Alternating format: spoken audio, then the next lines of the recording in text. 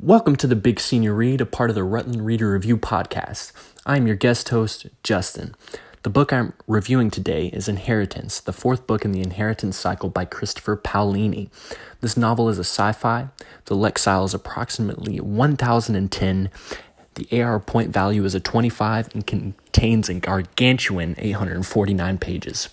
Inheritance is a thriller, but something your heart can get involved with. Your heartbeat races with anticipation of the battles ahead, and your soul cries in torment at the death or injury of a beloved character.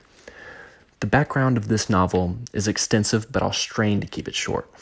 Aragon, the main character, is a poor farm boy who accidentally found a dragon egg in a forest while hunting, giving him the title of dragon rider and powers unimaginable.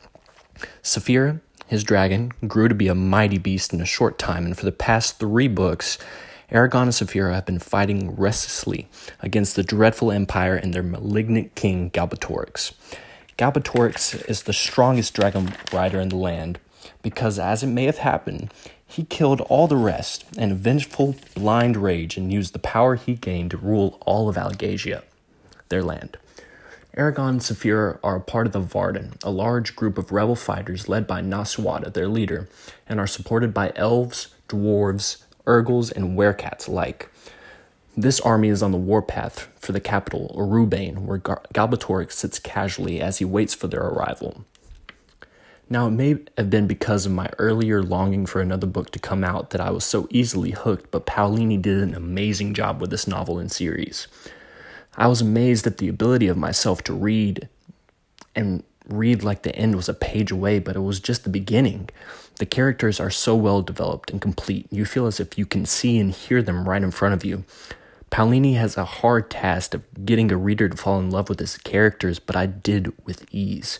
And how he made me hate Galbatorix so much is impressive. The setting is immersive, and Paolini writes as if he has lived in this fictional land his entire life. The detail is astounding concerning the formation of the cities, the humans, the landscape, and the different species of people that live there. Paolini gives the reader a book so engrossing you feel inside of this world he has created.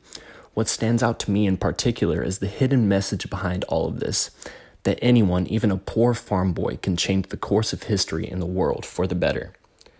I would 100% recommend this title to anyone because it is simply amazing. I loved every second of this novel. I'm sure that anyone who spends just 10 minutes reading it will not be able to stop. There are a couple parental concerns because of extreme violence, so I would advise to keep it out of the hands of children 12 and below. Thanks for listening to the Rutland Reader Review. Don't forget to hit the subscribe button. You can learn more about Rutland on Twitter at RHSCanes.